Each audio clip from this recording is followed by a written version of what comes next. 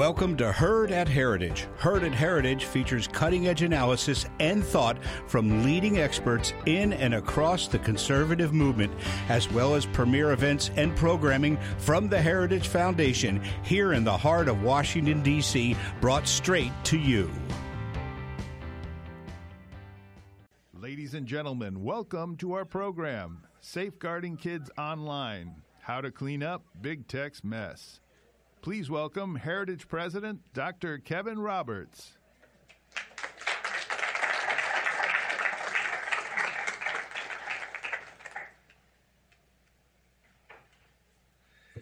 Welcome, and thank you for that. And I'm glad that you're here in person. Those of you who are online, that's wonderful too.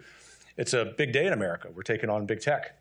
And among the many privileges that I have as president of the Heritage Foundation, one of them is introducing really important men and women who have courage. They have courage because they know the truth, people who are cheerful warriors. This particular introduction and conversation that I'm about to have is special to me because this is also my Attorney General as a relatively new Virginian. To go from Ken Paxton in Texas to Jason Miyares in Virginia means I'm a pretty privileged guy. Jason Miyares, as you know, served in the House of Delegates starting in 2015. In fact, almost 50 years to the day, his mom, who migrated from Cuba, was able to vote for him in 2015. And he went on to be elected the 48th Attorney General of the great Commonwealth of Virginia. And since that time, he has been fearless. He has been someone who is a great communicator for conservative principles, as we'll be talking about today, not just cleaning up big tech's mess, but from the standpoint of a father, which really resonates with people across the political spectrum. And so it is a great privilege to welcome Attorney General Miyares here. Please join me in welcoming him to the stage.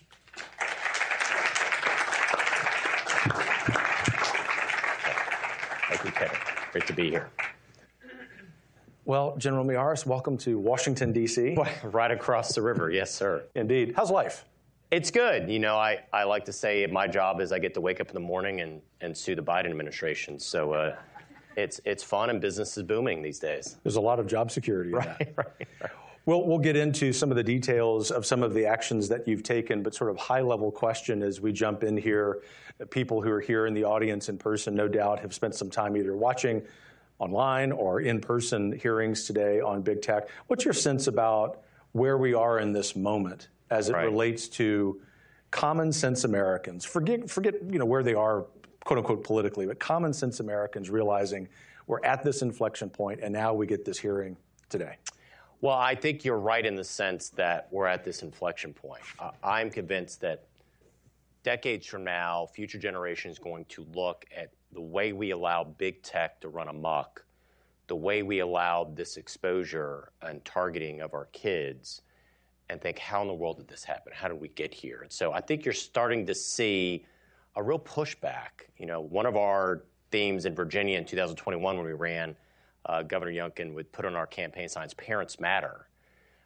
And that's really, in many ways, the genesis of this. If everything we've done as AG, one of the most reactions has been some of our litigation investigations into big tech. So you're seeing just grassroots efforts by parents. I'm so grateful for Heritage, the work they're doing, raising the profile and being the tip of the spear of this as well. You're seeing federal legislation, but you're also seeing a lot of work by our state AGs around the country banded together, and even on a bipartisan basis. There are very few things that can bring people together, but I think even Democrat AGs are seeing the data of the social health crisis, the mental health crisis for our kids, and it's really we are at this inflection point of we've recognized now we have an enormous problem, and now we have to go about rectifying it.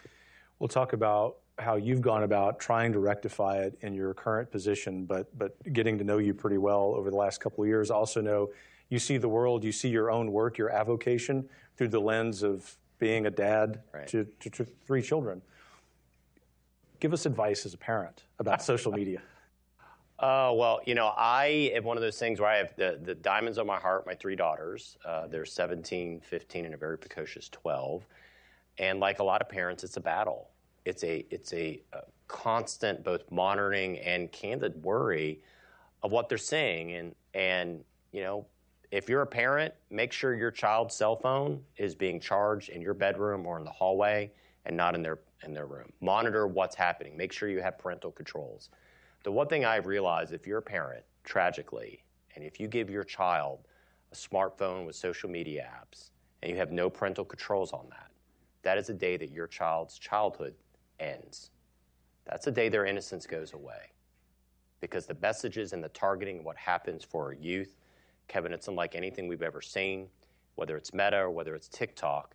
The reality is that you are literally dropping your child off at a city park at 1 a.m. in the morning with no parental supervision and a lot of bad actors around there waiting to get involved. So really, when we say parents matter, it also means, gosh, it's hard being a parent these days. You have to have those conversations. You have to make sure they have guardrails as where to protect them. And also, my job then as Attorney General is to make sure that big tech's held accountable. So let's talk about that a little bit, and thank you, by the way, for the advice. I'll just underscore that not only as a dad of 4, including 3 girls, roughly the same ages as us. Yeah. We know the world. Right. But also as a school leader, that I've seen wonderful kids' lives temporarily ruined by social media. Obviously, we've had some just gruesome and tragic stories in the last days about lives permanently being ruined. Obviously, this, therefore, is a question about your Attorney General hat. How do you respond to the devil's advocate question, just let parents decide? And this is often a well-intentioned rejoinder by well-intentioned conservatives, common sense folks who say, we believe in parents deciding. How do you respond? Well, I think what you've seen is part of our job as Attorney General, what we say, the phrase I sometimes use is Attorney General of Virginia, we view ourselves as the people's protector, whether it's major crime or bad corporate actors. And I believe in parental rights, obviously, but what happens when bad corporate actors are putting profits ahead of our kids' safety? So we already technically have federal legislation that's been codified, the Children's Online Privacy Protection Act, otherwise known as COPPA, that says you can't have a social media account if you're under the age of 13 without explicit parental permission. We know now that up until 2019, Instagram, owned by Meta, had no restrictions whatsoever. And effectively, all you have to do is go online if you're a 10, 11, or 12-year-old and simply say, yes, I'm 15, I'm 17, I'm 19. It's estimated that 45% of every 10, 11, or 12-year-old child in America today has an Instagram or a TikTok account, close to half of every child. We also know you can look at a graph around the same time that smartphone usage and social media explosion happened around 2009, and that same graph shows the explosion of teen anxiety and mental health crisis. And what's so ironic about all this, Kevin, is on paper, this should be the happiest generation in American history. They're the most educated, they're materially the most well-off. But the reality is this is the most depressed generation in American history. 1 in 3 teenage girls in America today have had a suicidal thought or iteration. The levels of depression and anxiety are off the chart. And you're seeing so much data that shows increased usage of social media is leading towards this mental health crisis. So my response would be that as we now know, for those who say, let parents decide, what happens when you have Instagram, Meta, testifying in Congress, essentially saying we were not knowingly targeting children, and now we know they were running they were running targeted ads on PBS Kids and other children's shows. What happens when we now know that their internal communication showed that they somewhat referred to the youth market as an untapped market, that these targeted digital was like sprinkling digital cocaine for our youth, that they've set up systems essentially make sure you stay online or are constantly looking at your phone. And so I would say part of our job is to recognize when these are bad corporate actors, and I would end with this. Several decades ago, so many Americans reacted with horror when Big Tobacco was using Joe Camel to intentionally target youth. Why were they doing it? Because Big Tobacco's response at the time was, if we can get somebody smoking at age 13, 14, or 15, we have a client for the next decade, 2 decades. I would argue that's exactly what big tech's thinking. The number one driver of social media use in a household is a parent gets a social media account. Why? Because their child gets one. And so they've realized that they can have a quote-unquote ambassador in the household, encouraging the parents and their siblings to get that Instagram account because parents want to try to monitor it. And it's a way that big tech purposely targeted minors in order to spread the usage of their social media accounts within households and within Americans, and knowing they would have then a, quote, client for the next X number of years. That's where we're at, and that's what I think makes it different than just simply saying, it's just leave it up to parents. And the parallels between tobacco when we were growing up and social media today are actually very striking in terms of preying, frankly, on youth. Let's pick your brain as an attorney. Tell us about the basic arguments behind your Meta lawsuit. They dovetail with what you were just talking about in response to that question. Well, a lot of what our Meta lawsuit is the basic. We have almost every state attorney general in the country has a variety of consumer protection statutes embedded in their code. And so we actually are leading 41 state AGs are part of this. We have a steering committee of which I am on, along with the Attorney General of Tennessee, Jonathan Scometti, the Attorney General of Colorado. It's bipartisan. And so the idea that we have is we pull our resources together. But really, the core of it is a consumer protection where they are knowingly allowing minors to have access to a platform. They knowingly are targeting minors as well.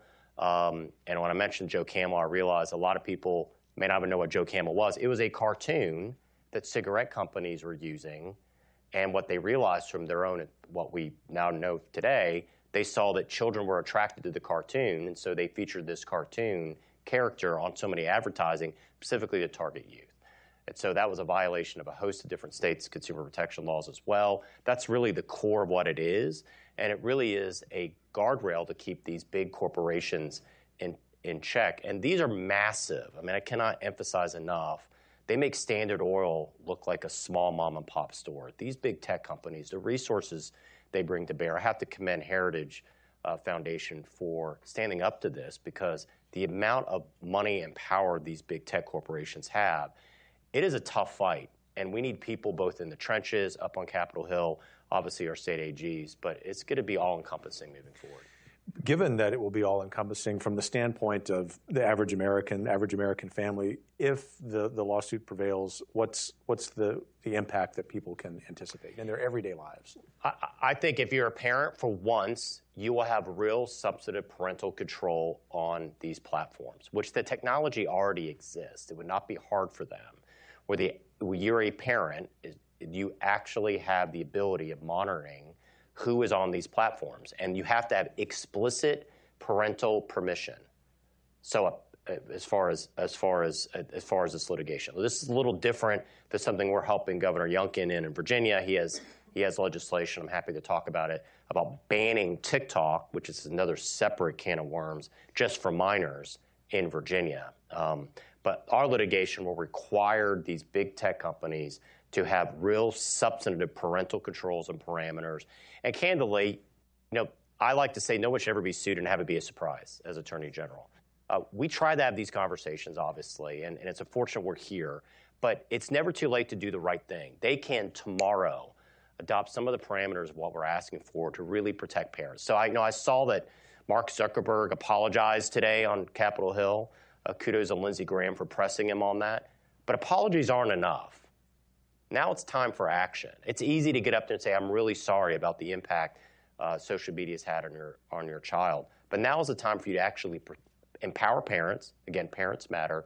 And give parents these tools to make sure that we don't have what we currently have, which is close to 50% of minor children, 10 to 12, on these apps, when technically under COPA, they're not supposed to be on without parental permission to begin with. So there are, in fact, probably several changes that these corporations can make themselves on their own to address these concerns, and then the proverbial dog sort of back off, right? Well, I mean, the idea is that, and this is where I think we're going to end up, either a judge is going to order them, or they can voluntarily do it themselves. And that's going to be up to these corporations. It's going to require constituents to hold them accountable. And I will tell you, of all the things we've done as AG, the one that I get stopped the most on, from out at the store or at a restaurant from parents, is this issue.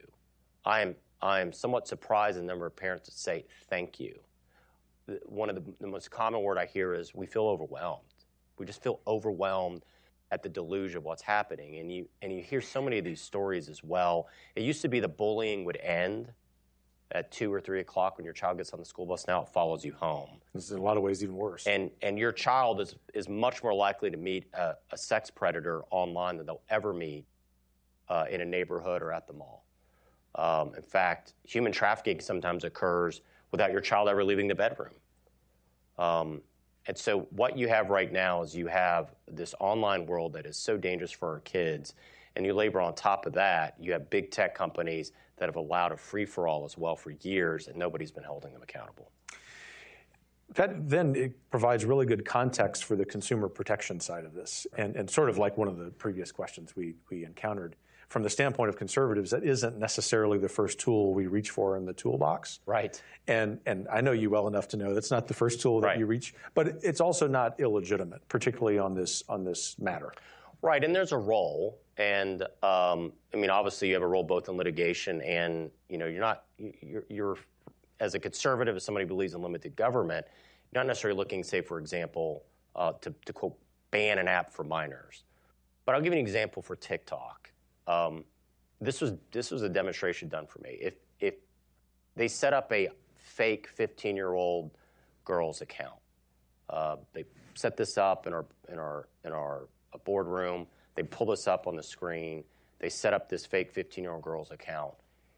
If you and I were to set up a TikTok account, the first videos that would show up would probably be, I don't know, golf videos, something about American patriotism. First videos that showed up on this feed. One of the first was a self-harm video. How to date an older man. Again, profile 15-year-old girl.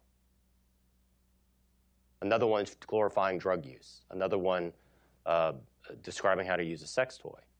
These are the first videos that show up in a feed of a brand new user on TikTok. I was absolutely floored by this. And so when we say, you know, because I've had parents that have TikTok, they say, well, I don't really see anything. That's, you know, these videos are fun and whatnot. First of all, it's designed to keep you engaged, but to give you a compare to what it is in China. All right, so it's owned by ByteDance, a company based out of China. In China, they have strict controls. Nobody under the age of 15 can be on it. After 45 minutes of usage, it cuts off. Nobody can access it after 10 o'clock at night. And so many of the videos on there are videos that glorify the People's Liberation Army or the Communist Party or the best of Chinese culture. It's very, very different than the algorithms, what's showing up in our feeds. And when you layer on top of that the national security issue, where now you're allowing, again, they passed a law, but there's a law on the books since at least 2016 in China that all of your data, every keystroke, any information that they can collect can be turned over to the Chinese Communist Party at any time. So TikTok is both a national security concern, and we'll let our federal friends worry about that in many ways, but my concern is a consumer protection concern, and I think it's absolutely valid, and that's why I applaud the Governor Youngkin's effort to ban it for minors in Virginia. What's the feasibility of that ban happening? You know, right now you're having a lot of litigation. What we're seeing is we're working with the litigation. You know, the most likely scenarios you're going to see is litigation that really empowers a private cause of action, believe it or not, saying a parent has the ability of suing $75,000 per incident if you are not properly applying the COPPA, the Children's Online Privacy Protection Act, for your platform. It is amazing how that can somewhat get these big tech companies to get in line when they're suddenly seeing real substantive penalties in place. So, you know, we're trying to think outside of the box. You know, we've been part of our amicus brief with what Montana's been doing, but we're looking at something very Virginia specific. We hope it can be a model across the country because Governor Youngkin, like I am, really concerned about what we're seeing, the impact on our youth. Anything you might be able to forecast in terms of the General Assembly doing this session? Obviously, we know that the numbers aren't necessarily in our favor. Well, it's closely divided. I mean, Virginia is a closely divided state. It's one vote in each chamber. I was very disappointed last year that Governor Youngkin put in a budget amendment that would say big tech companies can't sell a minor child's data, and that would be common sense, right? Well, we know in government, sometimes common sense is not very common sense. It died in a partisan vote. We are somewhat hopeful. We have seen some movement, at least behind the scenes. We will see. I will say tragically, you know, some of the big tech companies have probably hired half the lobbyists in Richmond. And so they have an aggressive lobbying campaign. I know they've done it here in Washington, D.C. They have an aggressive lobbying campaign. And so we'll see. But my hope is that these delegates are hearing what I've heard from so many parents, which is they feel overwhelmed, give us help, do something about these irresponsible corporate actors. And so many parents right now, I've heard some that if their kids have had such an impact, and they will say, like, I wish I had known. I wish I had known what this was doing to my child. And so we want to make sure parents are aware of it. Obviously, parents matter, have those conversations, have those parental controls. But encourage your legislator. If you're Virginian listening, or if you're anybody online in your state, I can guarantee you your legislative body is at least considering something in this space. Call your legislator. Make sure your voice is heard. Sign up to be with Heritage, to be part of their team, making sure people are aware of what's going on as well, because your voice has to be amplified and can cut through what I think is a pretty aggressive lobbying effort to kill any substantive legislation. And that's one of my other frustrations. They will say publicly they want to be part of the solution, but every time there's legislation, they actually try to push back and actually put these guardrails in place. They always find a reason to kill it. And so we really require private Americans to stand up and say, no, we demand accountability. It is remarkable that two things. Number one, this is an issue that by definition transcends partisan politics. Yeah. And so it is remarkable that it is, not just in Virginia, really cuts along those lines. But the second thing is remarkable in a good way. And that is, in spite of that, as you and Governor Youngkin and Lieutenant Governor have shown in a deeply divided state, when you have the popular will, correct, and you speak in common sense terms, not in ideological terms, and you speak on behalf of parents and families, you can break through those log jams, right? Yeah, no question. I mean, I will say, we did an internet safety town hall in Loudoun with Donna Rice Hughes. It was fantastic, one of our best attended events. We're doing several more of them around the state because I think there's a hunger for this, and I do think it transcends politics. I don't know when we got to a stage in society that protecting our children's innocence no longer was a priority. But it seems like that's where we've gotten. And I think you're seeing the whole Parents Matter movement, parental rights movement, really, in some ways, it began with that. How did we get to a stage where protecting our kids' innocence just didn't matter that much? And I think that's kind of really what motivates, I know it motivates so many at Heritage and those in Congress that are tackling this, is the idea of, our kids matter, what they're being exposed to right now, the mental health crisis. It's unlike anything we've ever seen as a country and as a nation. And it took a lot of steps to get here. I don't think there's a silver bullet per se. I think there's going to be a lot of steps to get back to a point where we're getting back to equilibrium where we are championing parents. And it's going to take some perseverance, not just from elected officials like you and the governor, but people in this audience, people who are tuning in. And that perseverance, I know that you would attest to this as an elected official, really does pay off. Yeah. So let's imagine that the 5 tech CEOs who are in town today, across the street from the Capitol, they walked into this great fear at the Heritage Foundation. They're sitting right here, General Miyares. Yeah. What would your message to them be? Stop putting profits over our kids. You can, too, within 24 hours, change your platforms to protect kids. Within 24 hours, you could change your platforms to empower parents. Within 24 hours, you could be a good, responsible corporate actor and help end what is happening to so many young people that are going down this dark, dark path. You could be a champion to help end and be a great tool to also help end the targeting and exploitation of our kids by sexual online predators. Be part of the solution. Stop being part of the problem. That'd be my message. Well said.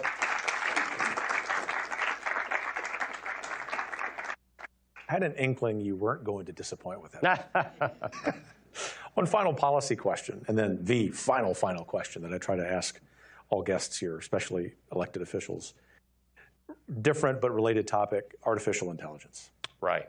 I'm a historian. I spend more time thinking about the past than the future, so AI scares the daylights out of me. But my kids tell me, oh, Dad, it could really improve your life. What are we going to do about this from a policy standpoint?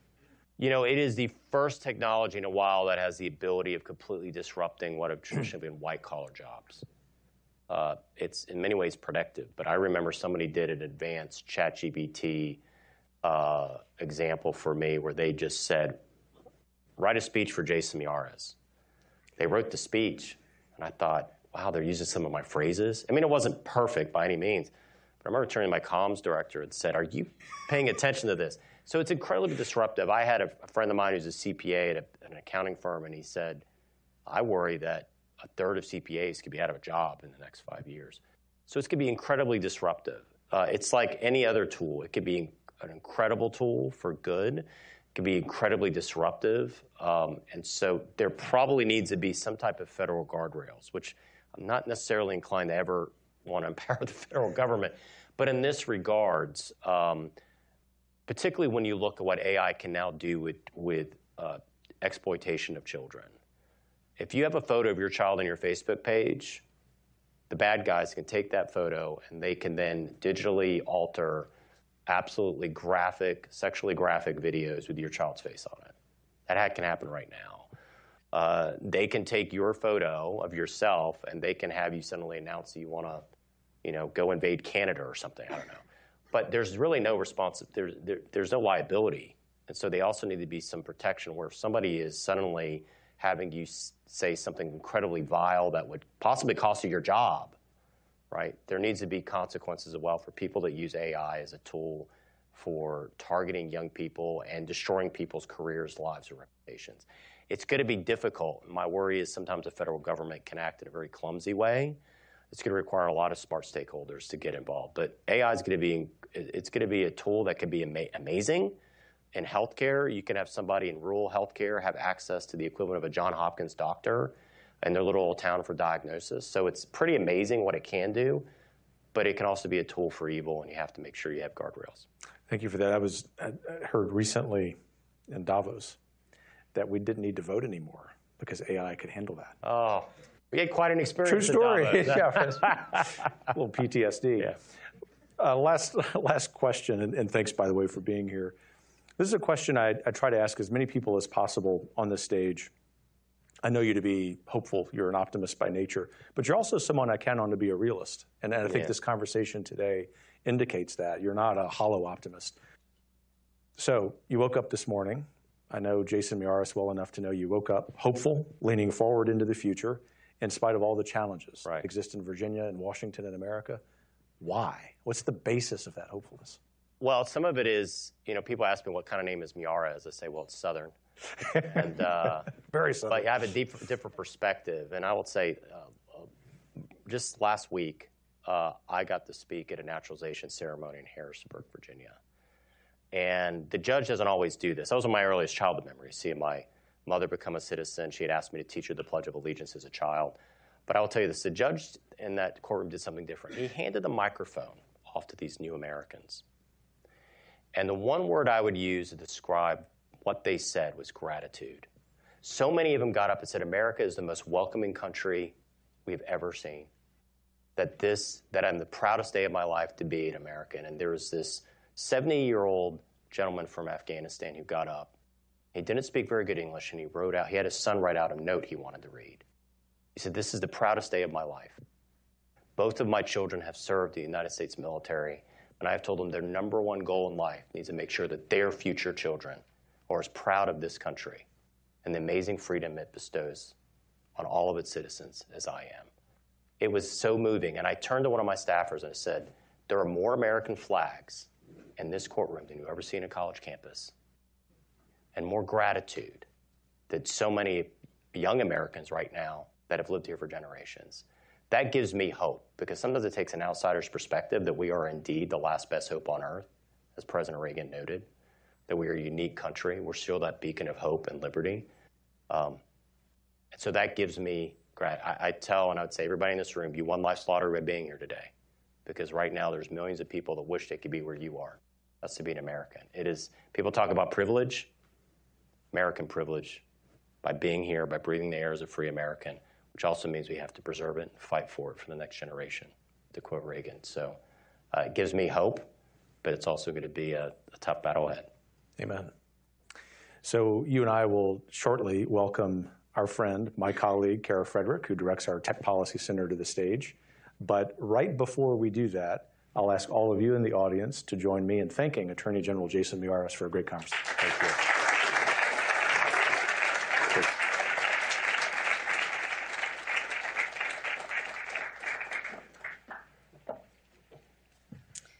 All right, I'll ask our panelists to all come up at once as well. Thank you to everyone for being here. This is, I think, the five-alarm fire of our time. And, I can be given to hyperbole at times, but this is the thing that I think we need to get right as Americans. And as, Attorney General Miyares and Dr. Roberts have said, AI, with the advent of emerging technologies, can be a game changer. It can change everything, especially when you're talking about what our kids see every single day, who controls the flow and access to information. We have bigger questions ahead, but we have to get this right from the get-go. And the hearing that's taking place in the Senate today, it is up against a backdrop of actual scientific studies, no matter what Mark Zuckerberg says, actual scientific evidence now that is starting to reify a causal link between social media and harm to children. And when I say harm, I don't mean it in the leftist progressive harm, like, oh, somebody looked at me funny, but I mean actual harms, like negative mental health impacts that we can actually quantify and measure. We know this because there's a January 2023 study. It was done by University of North Carolina neuroscientists that effectively said habitual social media use is rewiring the brains of children as young as 12. As young as 12. Completely changing their brains by using these products. Cambridge University, if that wasn't enough, March 2022, they had a study that said increased social media use led to a decrease in life satisfaction for young women in particular at sensitive points in their adolescence. So this is actually happening. You have 42 state representatives, attorney generals that have initiated a lawsuit against a big tech company, Meta, saying that they are intentionally targeting young children with addictive properties. So all of that doesn't lie. And I think in sum, it means this is something we have to get a handle on, and that's why everyone is up there on the Hill testifying from their nice, the comfort of their Palo Alto homes. So that being said, we have people, the best minds in the biz, to dissect this problem, starting with Dawn Hawkins. Dawn is the Senior Vice President and Executive Director of the National Center on Sexual Exploitation. She developed a global strategy which unites more than 300 women's rights, conservative, child advocacy, medical professionals, you name it, a bunch of groups that are bipartisan, as well as Senator Blackburn will probably talk about, to look at these issues of sex trafficking and to try to protect and defend children and families in our digital world.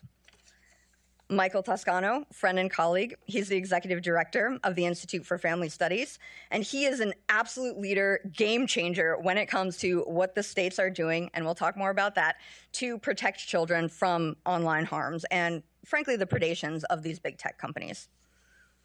Annie Chestnut Tudor, she is a policy analyst in the Tech Policy Center here at the Heritage Foundation. She worked in the U.S. Senate for 8 years, longer than that if you count her internship.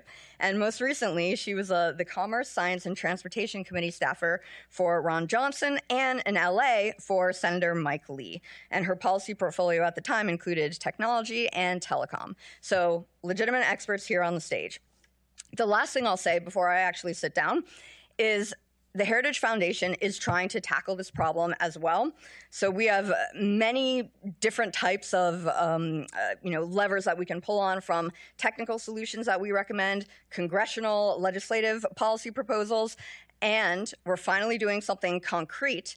And today, you guys are the lucky ones, we are unveiling a new project by the Heritage Foundation in partnership with our other centers and marketing teams and the Tech Policy Center to protect children online. This is safekids.heritage.org, and the idea is to have a one-stop shop for parents to go when they want their questions answered about more stringent default settings on these platforms? What are the new pieces of legislation that they can get behind at the grassroots level to try to protect their children?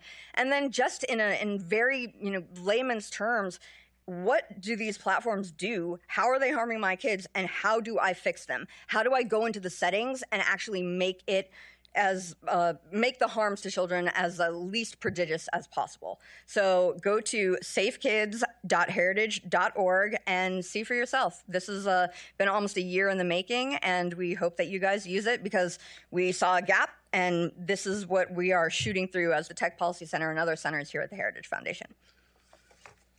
All right. You guys should all be doing it on your phones right now, going to safekids.heritage.org.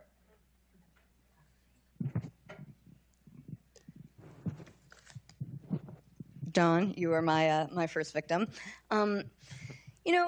Zuckerberg's over there, Evan's over there, a number of people are over there. The new head of X, not Elon Musk, is over there. And what they're doing, what I noticed from watching the hearing is they're all sort of making appeals to the fact that they have their own kids, and it's very important for them to make sure that kids aren't harmed.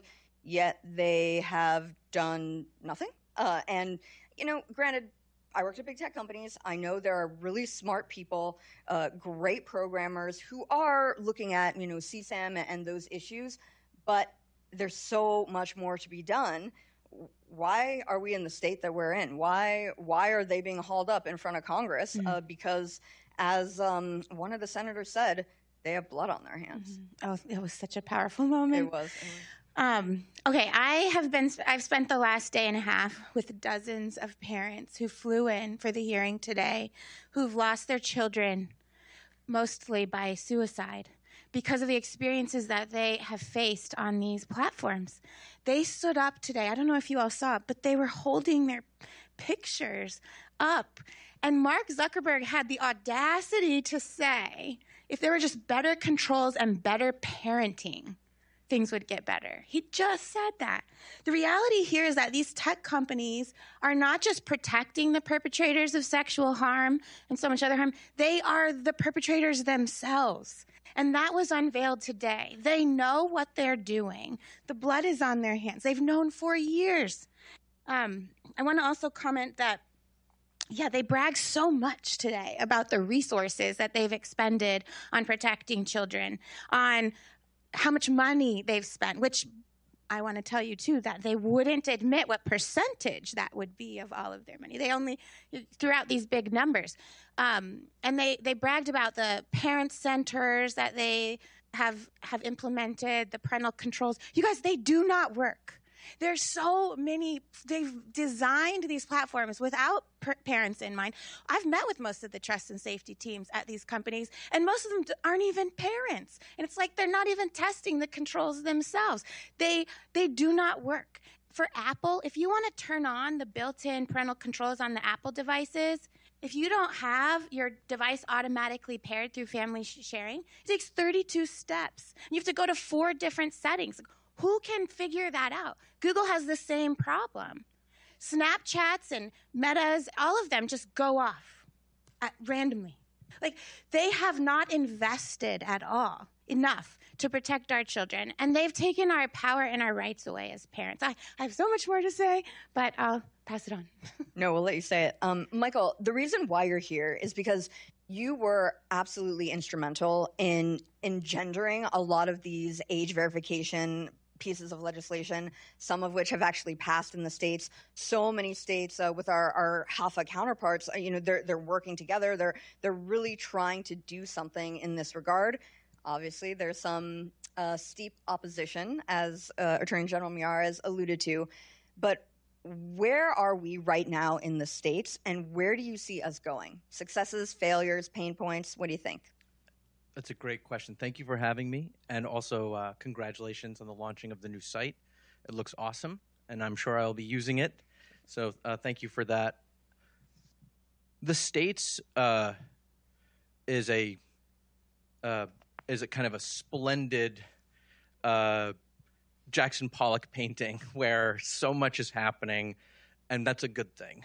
it's not only one direction. They're trying a lot of different things, and I want to see as many flowers bloom as possible because there is no one silver bullet to solving this problem. For instance, Florida is considering passing legislation that would make it so that way children under the age of 16 would not be able to get on social media, which is a more aggressive stance. I think that's the brass ring, because the main problem that kids are dealing with today is not just that they are being addicted by these devices, but that addiction takes them out of things that make them happy, such as relationships with their parents, with their friends, with their surrounding community, even with themselves. And in their moment where they're constantly zipping off to some imaginary place, when if they could just learn to be where they are, they would be grounded and they would be much happier. But as it relates to where things are in the kind of the broader age verification scheme, what I can relay is a lot of success, but then a lot of pushback. Currently, there are 4 states that have adopted age verification for social media sites, and 8 that have adopted age verification for pornography platforms. And I work very closely with a lot of these states, and there are many more that are going to be trying to pass legislation this year. And the reason for that, I think, is quite simple, and Attorney General Miyares described it perfectly well. Everybody knows someone who has kind of lost their innocence to these platforms. And so these legislators, many of whom have children of their own or grandchildren, are shocked to see what's become of their loved ones. And so there's a lot of energy there. So I think a lot of the applause, it goes to these legislators that have heard all of the arguments from big tech lobbyists about why this will not work, and they're pushing ahead anyway. I think they are willing to court the bad press and are willing to take the risk. So things look good. Yeah, you reminded me of a moment where we had a ban TikTok press conference when the TikTok CEO was testifying on March 23rd last year. And we had partners like Moms for Liberty and young girls come. One of them had a poster, and it said, "TikTok stole my innocence." That's what we're confronted with.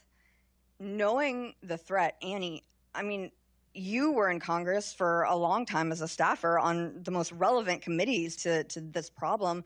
Why have we thus far been unable to pass any big piece of federal legislation that would really nip a lot of these problems in the bud, especially in 118th Congress? What does 119th Congress look like, and why thus far has that momentum, that Michael, that righteous momentum, why is that stalled? Why can't it translate into legislative victories? Well, first, I want to make a comment on your first question. The fact that these CEOs have children, I do not find as a compelling reason for not passing legislation or implementing regulations. And you're right, it has been difficult for Congress to actually pass anything. And I think there are a few factors. I think one, you have the balance of power. There's a slim majority in both chambers, slim majority in the Senate, Democrats control, and then the House, a slim majority for the Republicans. And there's obviously a partisan divide. I think on the side of Republicans, a lot of members have, I think first, maybe struggled with the idea of placing regulations on these industries, because just for so long you just have the idea, that principle that we should have a limited government. And certainly there are industries that are overregulated and regulations maybe need to be rolled back. But this is a brand new industry. I mean, it is like the Wild West out there. And so I hope that through these years of these hearings, like the fact finding that we keep doing to show how bad these harms are finally compelling members that it is okay to place some regulations and some guardrails. And I think on behalf of the Democrats, I think they also have competing interests. These companies are left-leaning. They are bankrolling a lot of the Democratic members. There are several members of Congress who have children who work for these companies. And there are just a lot of Democrats, the cultural influence leans that way. I mean, Hollywood leans left. So I think a lot of them are hesitant to bite the hand that feeds them. That's a really good way of putting it. I like that. And you're saying on behalf of the Democrats, the quiet part out loud, right? Like, what are my children going to do? Who are they going to be employed by? What are my staffers going to do when we're out of here? You know, we got to court the big tech companies because that's sort of what that's where the largesse is. But Dawn, so are these hearings, are they just theater? Is anything going to happen? Does everyone get their clickbait? Does everyone, get their little soundbite and they can put it online? They can stoke the outrage machine, parents write in and, tell them, vote for them again. Is that what this is all for? Or are we actually going to be serious about doing something? And what would you do? This is not about that. This is change. And I want to highlight that most of the child protection bills, there's 5 key bills right now before the Senate, and all of them have over 30 co-sponsors, really equal Republicans and Democrats. Some of them have over 50. Like never before, we don't agree on anything else, but we agree that children should be protected online and that these tech companies are responsible for immeasurable harm, and that has to end. And I think that's what's happening. I believe that these bills will finally break through and they'll be brought to vote. We'll see significant movement. I think Congress is finally fed up. They're done hearing from so many parents, from so many youth who have lost their lives, have lost their innocence, have lost their ability. Their families are destroyed, and they're listening and they're speaking up. I mean, it was so inspiring to sit there and see all of the Republicans and Democrats agreeing, loving one another, just yelling at these CEOs just across the street. This is going to lead to real change. And parents, all of you watching, I have 5 kids too. I started into this work before they came, but now, oh my goodness, I am that mama bear. And as we find each other, real change is coming.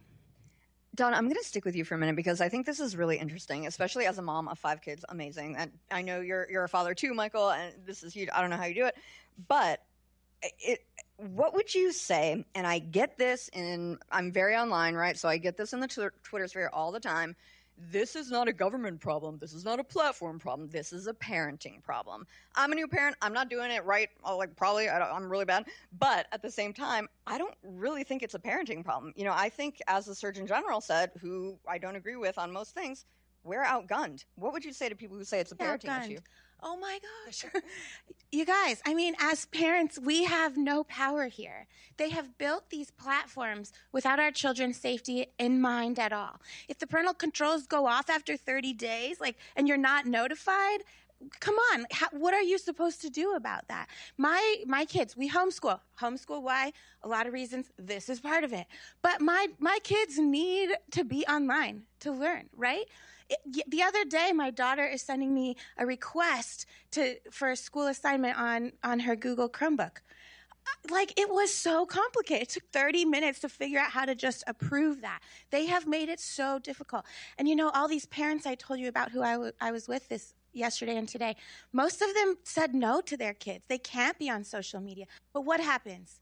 They sneak on anyway because they're kids and because these tech platforms allow them. They don't do any kind of verification at all. We as parents have no control and power. And what other industry, I'm yelling, I'm sorry, what other industry enjoys those protections? None. Nothing else in America gets those kinds of protection and can wreak such havoc on our families. And then I think that's exactly right. And Michael, how have these companies been able to pull the wool over the eyes of people with their hands on the levers of power? Even people who are probably listening to this right now. Well, there tends to be a general deference to corporate America, but also to technology per se. Part of what it means to be American is to be someone that unleashes innovation, or is to be willing to allow potentially your life to be transformed by a technology that you yourself did not invite or have any financial stake in. So I think technology has a certain kind of mythical quality that for the longest time baffled lawmakers. They couldn't figure out what to do in front of this this entity. And now I think it's become clear that behind the curtain is a voracious money-making machine that is using all of this kind of alluring and magical qualities of technology to suck money out of the pockets of their children, and and being willing to destroy their mental state in order to get those rewards. So I think that's the primary reason, is that for the longest time, technology itself was just legislatively baffling. And I think it's becoming unmasked as something that we realize just because this is part of our American mythos doesn't mean we need to sacrifice our children on the altar of it. I totally agree. And what I think is important in these conversations is that these aren't just nebulous concepts, right? We're not just saying, oh, children they'd probably be better if they looked up and, didn't get tech neck by the time they were 12 years old and, actually looked people in the eyes. But can you lay out some of the material effects, like the actual harms that these platforms are propagating in our society? And Don, too, I think you'd be a great person. So feel free to interject as well. Yeah, my organization, the Institute for Family Studies, the reason why we got involved with this work is because there was a group of moms that harangued us and said, "You don't understand. You're talking about all these issues related to my family, but the one that I care the most about is the one that you're not concentrating on." So we began to study it, and what we looked at was whether or not there was, to the question of what parents can do, whether there was a family formation value on the way big tech was organized in a given household. The question was asked, two intact two-parent households do better when it comes to technological regulation and mental health than other non-traditional family forms? And what we found was that the answer was yes, but so marginally so that there was effectively no difference, that kids were on these platforms, no matter your family form, for hours upon hours on end, and that the correlation between being online for certain durations of time and mental health decline was extremely strong. And I'd point you to a new book which is coming out by Jonathan Haidt called The Anxious Generation, which will be out in March. And one of the points that Haidt makes is that when you ask Gen Z, which is the generation in which these platforms and devices became normalized, are they anxious? Are they depressed? Have they had suicidal thoughts? The numbers are generally through the roof, but the highest one is anxiety generally. And the interesting thing about anxiety is that as an emotional reaction, it is very similar and akin to fear. So when you think about that, there's an entire generation that just walks around with this kind of omnipresent sense of fear. I mean, I think what you're dealing with is effectively a generation that needs our help.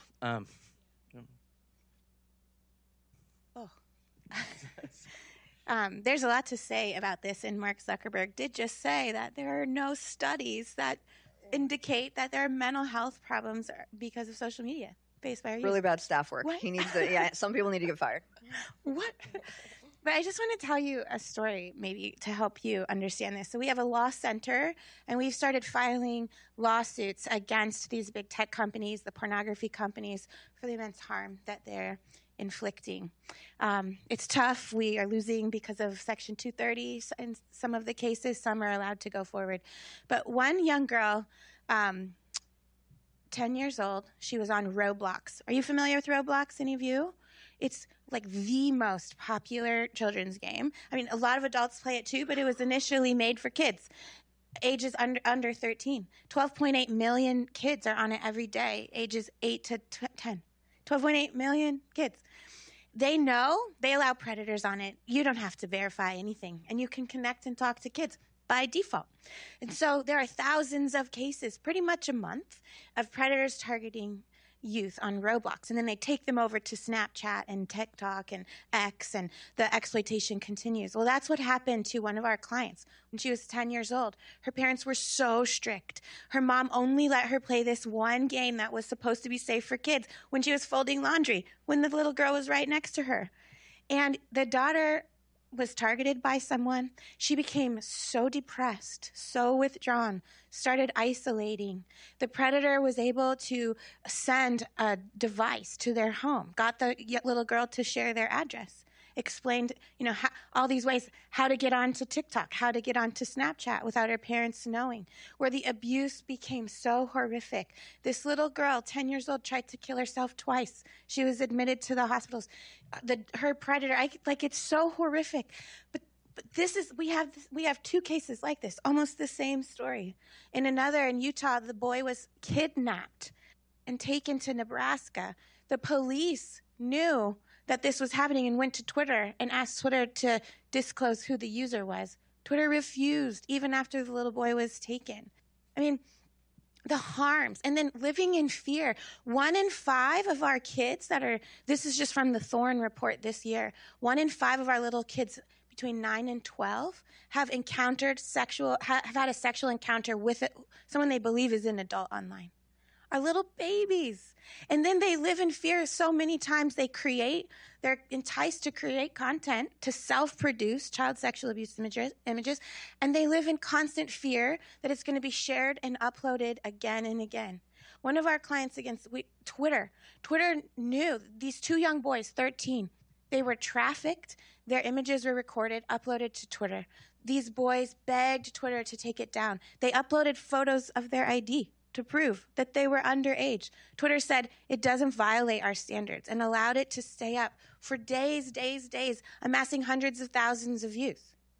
The Ninth Circuit just ruled in favor of Twitter, that they have blanket immunity. But these boys live in constant fear that it's going to be uploaded again and again.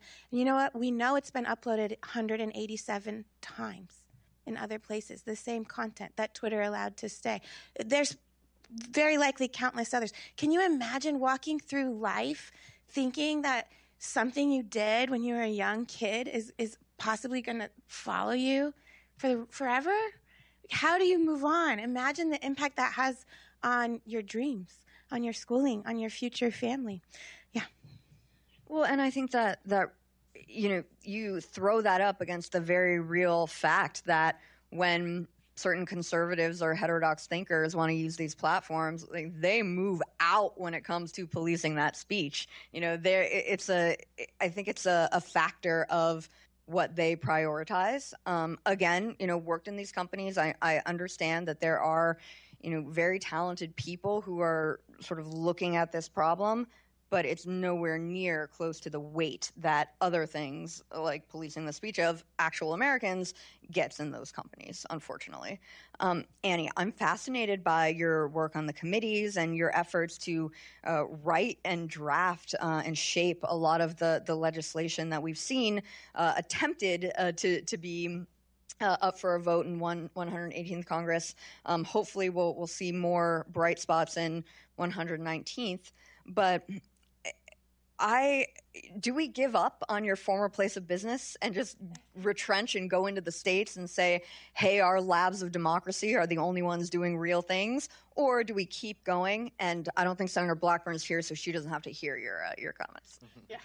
Well, no, we definitely do not give up. But I think you're right that we do need to turn to the states too, like not only look at Congress to be the solution, but also the states. And there are many states that are doing great things, like Michael said.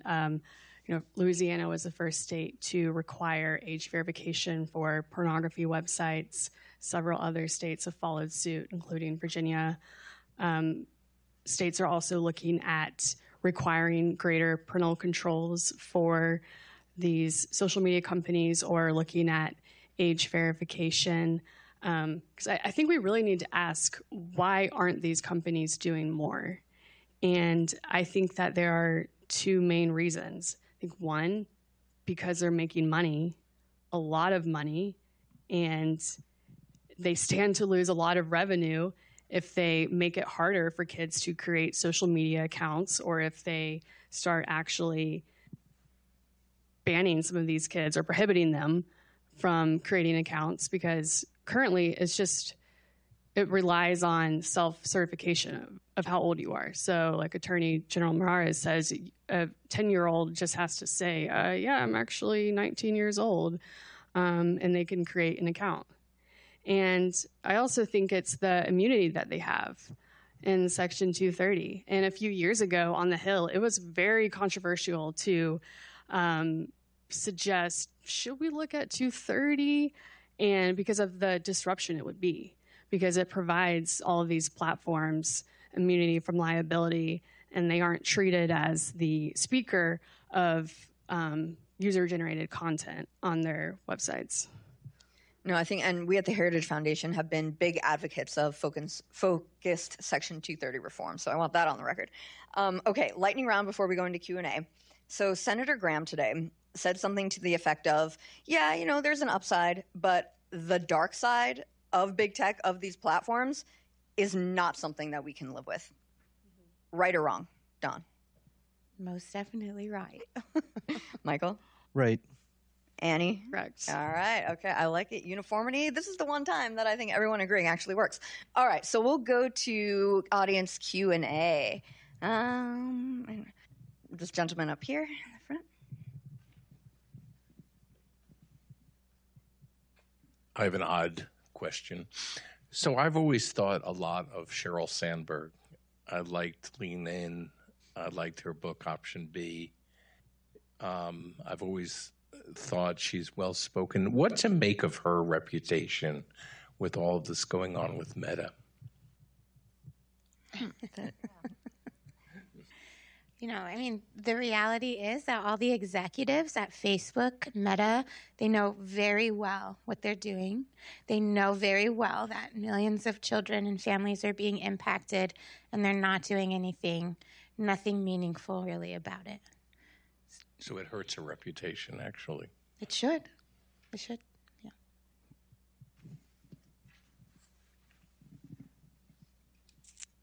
All right.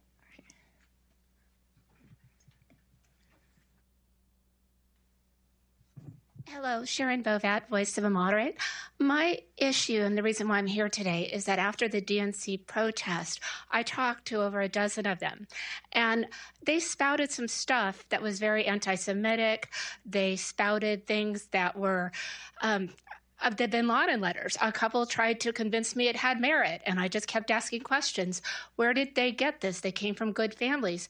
They were brainwashed. I will just say that word. It sounds conspiratorial, but no, they were brainwashed. And the issue is that they, since they were children, when they open an app, they're not given a disclaimer that says what you're seeing might not be true. I think every time a child opens up their app, just like if you pick up a pack of cigarettes or a bottle of wine that says it could cause fetal alcohol syndrome, I just think that you need to have it embedded in your brain that what you're reading might not be true. And I think that one thing, I did some research on bipartisan, it really woke up a lot of Democrats, especially Democrats that are like, they celebrate Hanukkah. And you know what? We as a country have to unite. And this is why I'm here for this dialogue. And thank you for everything that you've spoken. Thank you. What do you guys think about that disclaimer? I think that's really interesting. We've talked about it amongst our team before. I'm looking at you, Daniel Cochran. But what do you guys think about that? We've been advocating for something similar when it comes to harms to children and the reality of sexual abuse and exploitation on these platforms. And they're not doing it. They're not doing it. Mm-hmm. One thing I would respond with, and it's not something I mentioned earlier because we're talking about these 5 social media platforms, but the device itself through which a lot of these young people gain access to these platforms also needs to be brought into this conversation, because it sits there and the world behind it just disappears, and the images that present themselves to them are so potent and powerful, they become highly receptive to what they're seeing. And I think a conversation perhaps for another day is, how can we take this energy here and also apply it to the devices that themselves are profiting off of the brainwashing, as you put it, of our kids. Oh, I want to add to that. So about the devices too, I mean, we're very happy that these age verification bills are moving through the states, but there's also legislation that has so much more opposition from big tech that would ensure that by default, the safety settings are turned on for any users of devices that are underage. I mean, the Google and Apple have these, I mean, they're decent controls. They're pretty good. But it's so hard for us to figure out how to turn them on when by default with Chromebooks, a couple years ago, we had a big victory. We got them with just a software update to turn on all of the built-in safety controls for all K through 12 Chromebooks, like a software update. Imagine if the device level we could protect our kids also. They most definitely need to be brought into this conversation. I agree with you. I'll just say that Nkosi has been a leader on this. She didn't mention that. But, with you. Yeah. What about you, Annie? You got an opinion? Yeah, well, in terms of her comments about like kind of the brainwashing that kids are enduring, I mean, what we're seeing is on like TikTok especially is that the algorithm, it has this feedback loop. And so if you watch some kind of pro-Hamas video, you're going to watch another one. And I mean, I heard someone say earlier today that there is like 20-1 pro-Hamas related material on TikTok versus Israel. So it is a real problem. All right, in the back here.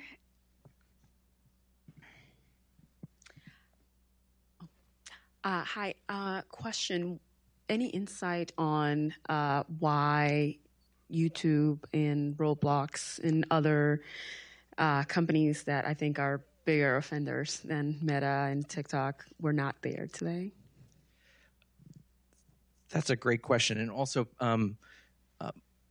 parallel to that is that on the state level, something we've seen quite a lot of is that counter lobbying efforts are sometimes more successful to get certain companies exempted from regulation, such as in the famous case being in Arkansas's age verification bill.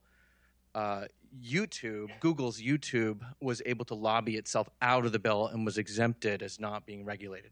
This is obviously absurd, and I think this is one of the reasons why I would say that ultimately a federal level solution is necessary, because in that case, even though not all of them were there at this hearing, we can look forward to legislation that is going to treat all of these bad actors equally.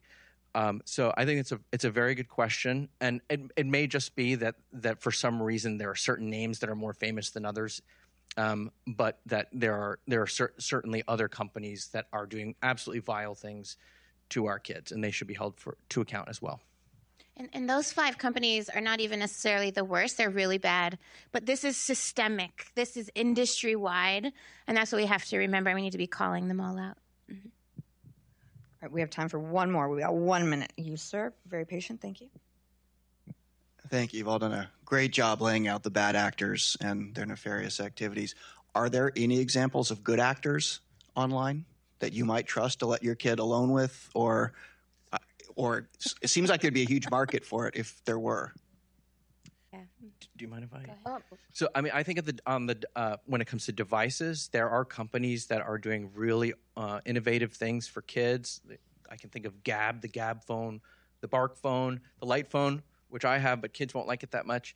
And I think also, Senator Blackburn, who we'll hear from in a moment, she has legislation called it's OMA. So what it? OAMA. OMA, right? Okay. And so what that would basically enable, what that would require is that if a device which comes preloaded with a certain with a certain app store, that it would be possible to download, or as it's called, sideload other app stores which might be able to cater specifically to kids. Like, think about the difference between Disney and HBO. Currently, our app store market is like HBO, but what if we could have legislation that would enable parents to actually choose a different app store market for their kids? And so there are solutions that are out there right now, and that bill in particular, I think, would be very helpful to that effect. Amazing. All right, I'm going to cut you off. We got the woman of the hour here. My apologies. We could talk about this for a very long time. But if you guys will take your seats, it is my pleasure to introduce Senator Blackburn. So U.S. Senator Marsha Blackburn, she was sworn into the Senate on January 2019. She was elected in 2018 and is currently serving as a representative of Tennessee. She's a representative of the Tennessee's 7th Congressional District before that. And her public service, I find this really, really interesting. It's dedicated to promoting opportunities for women and making America a more prosperous place to live. She has been a warrior when it comes to this. I mean, I've talked about this before, but when you look at John the Baptist, right? Crying out alone in the wilderness. Marsha Blackburn was here first, and she has been working, and her staff have been working to the bone to actually get some federal legislation passed here. So we are so pleased to give her a stage. We want her to keep going, and thank you so much, Senator Blackburn, for coming.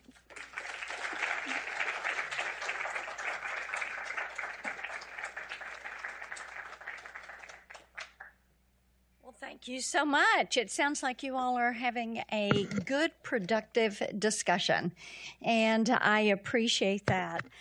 We've had quite a day on the Hill, as you're probably aware, quite a hearing that we have had going on with these social media CEOs. And one of the points, I think, as we talk about social media, it is important to realize when you are online, you are the product. And their business models are built on your addiction. That's what they have to have. And the addictive algorithms, the infinite scroll, endless push notifications, these features are meant to keep you on that platform and not let you go. And the more time you spend with this app, then the more data you're producing, the richer that data is, and what do we know? The more valuable it is to that company because they're going to make more money when they sell your data. And anybody can fall victim to these addictive features. We have talked about that today over on the Hill. But what we do know is that kids and teenagers are the prime targets. We've had so much research come our way on this, and actually the companies know this same information. They have done research, but they will not tell you that they have done this research. You heard Mark Zuckerberg today say that Instagram is actually very healthy for kids. But what we know is that teens are spending 8.5 hours a day with the screen. Think about that. That's the equivalent of their job. And then you look at their younger siblings, the teenagers, and they are spending 5 to 5.5 hours a day. So think about this. These are kids. These are basically babies.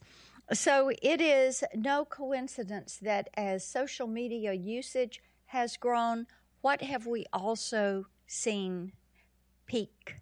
It is mental health disorders for our kids and teens. According to HHS, teen depression rates doubled from 2010 to 2019. That is astounding. Now, girls have seen the sharpest increase in mental health and depression disorders. As children become increasingly addicted to social media, we have seen big tech platforms really turn a blind eye to what they're exposing children to with the harmful content, with child predators.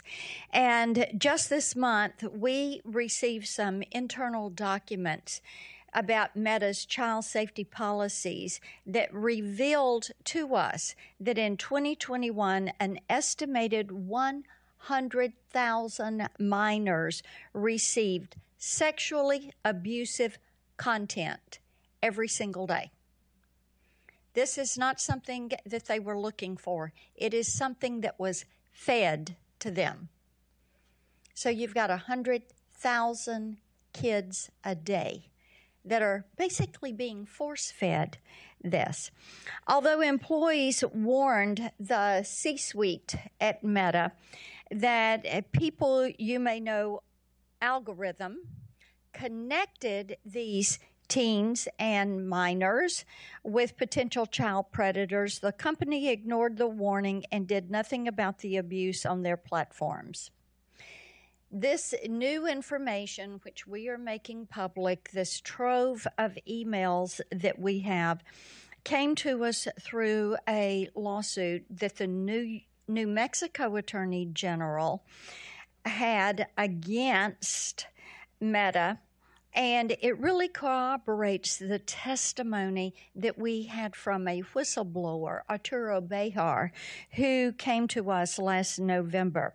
Behar is a former engineering director at Facebook, and he told us that Meta executives knew that millions of teens were facing bullying, eating disorders, solicitation of lethal drugs, sexual exploitation. And the Meta executives chose to do nothing. They knew children were being endangered on their platform. Instead, these executives withheld this damaging information from congressional oversight. We were conducting oversight, and one of the individuals on these emails was appearing before us.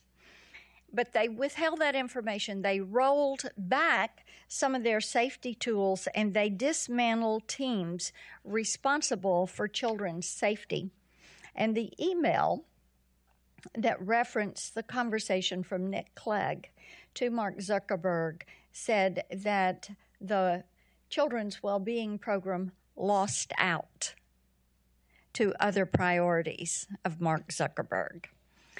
And what we know is that this is not just an issue with Meta. For years, my colleagues and I on the Judiciary and Commerce Committee have heard such heartbreaking stories from parents and grandparents and teachers and principals and physicians, just heartbreaking stories about children that have been lost because of social media. Jenny DeCerio, whose 16-year-old son Mason took his own life after being inundated with hundreds of video posts on Chinese-owned TikTok, and those posts glorified suicide. Now, Mason was a standout football and track athlete at his high school in Northwest Arkansas, and he was flooded with this suicidal content when he went on searching for terms that included, and I quote his search, inspirational quotes and positive affirmations. We heard from Kristen Bride, whose 16-year-old son, Carson, ended his life after receiving hundreds of threatening and sexually explicit messages from his classmates on Snapchat. Carson's tormentors messaged him anonymously, and in his very last Google search on his phone, Carson tried to find out ways to discover who was targeting him. And we heard from the family of Grace McComas. She died by suicide after the young man who drugged and then sexually assaulted her took to social media to make her feel isolated, afraid, and completely worthless. When the abuse started, Grace's parents went to the school, informed the school. They went to the police. They told their story there. And they also went to the state's attorney. Yet there was nothing that they could get done. Nothing that they could get done. Grace's tormentor was not banned from these platforms. This should never happen to any family. But these tragedies happen across our country every single day. The reason for that is because big tech puts profit over children. Profit is their motive. During today's Senate Judiciary hearing, we had the CEOs of 5 of the big tech companies. We had Meta, X, TikTok, Snap, and Discord. And I asked them what they had to say to the parents that had lost these children. There were people there that had on T-shirts that said, "I'm worth more than $270. Because that is the value that Mark Zuckerberg had assigned to each teenage user on Meta's platform. Of course, they made excuses. They didn't want to answer these questions. It was hard to get a straight answer. I encourage you to watch the hearing. I asked Mark Zuckerberg how, according to a Wall Street Journal report that we saw last year, that a vast pedophile network, as the Journal couched it, was allowed to grow on Instagram, including content showing teenagers for sale to older men. And of course, he made excuses. He acted like they were on top of this issue. Evan Spiegel about why his platform, Snap, allows children to share their real-time location, exposing them to predators and drug dealers who regularly connect minors on their app to sell lethal drugs, including fentanyl. Again, what did the committee hear? Excuses. And TikTok's Shou Chew about why his platform would recommend graphic, disturbing videos that encourage viewers to kill themselves. Mr. Chew was so busy making notes, he would hardly even look at us. For years, big tech companies have made empty promises about how they are going to address this rampant abuse, this malicious content, and the criminal activity that is on their platforms. And what we have found out is big tech is incapable of policing themselves. They're incapable of putting together best practices, and they're incapable of implementing that. They would rather go make money than they would to put these things in. So this is why we are pushing forward with our legislation that is bipartisan. Every bill that we have at Senate Judiciary is bipartisan. Every bill that we have moved out of committee has been unanimous. And it's hard to do that right now. But this is an area where everyone agrees. Over the last 3 years, Senator Blumenthal and I have worked to craft and refine the Kids Online Safety Act that would provide parents and children with the tools, the safeguards, and the transparency, the accountability that they need to protect themselves from these online harms. This legislation includes provisions to hold big tech companies accountable. It requires platforms to give minors and their families new controls to support their children, to help their children, including the ability to opt out of the platform's algorithmic recommendations and give parents and kids the ability to set those recommendations for themselves. It would provide new tools for parents to identify harmful behavior and report abuse directly to social media sites and then make those sites do something about it. We talk to parents who report bullying, self-harm, predators, and the site never responds. We have one parent. The site finally responded 2 years after her child died. This is what we're dealing with. Our legislation would create a duty of care for online platforms to prevent and mitigate specific dangers to minors, including the promotion of suicide, eating disorders, substance abuse, and sexual exploitation.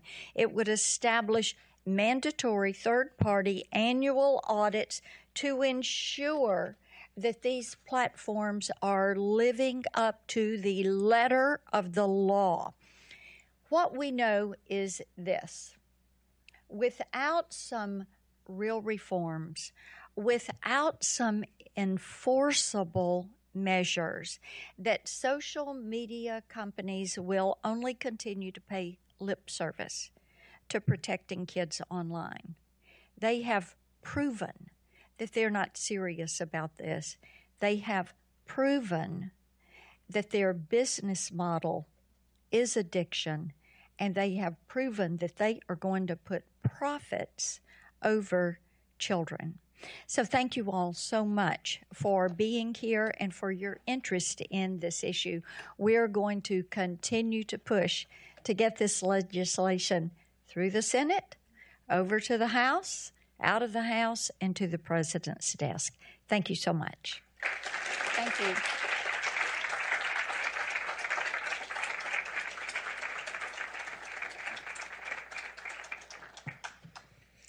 Their business model is addiction, $270 per teenager. That is extremely powerful to me. So until this gets to the president's desk or other policies are enacted that help safeguard our kids, we can try to stop the bleeding. Go to safekids.heritage.org, and we'll see you on the website. Thank you for coming.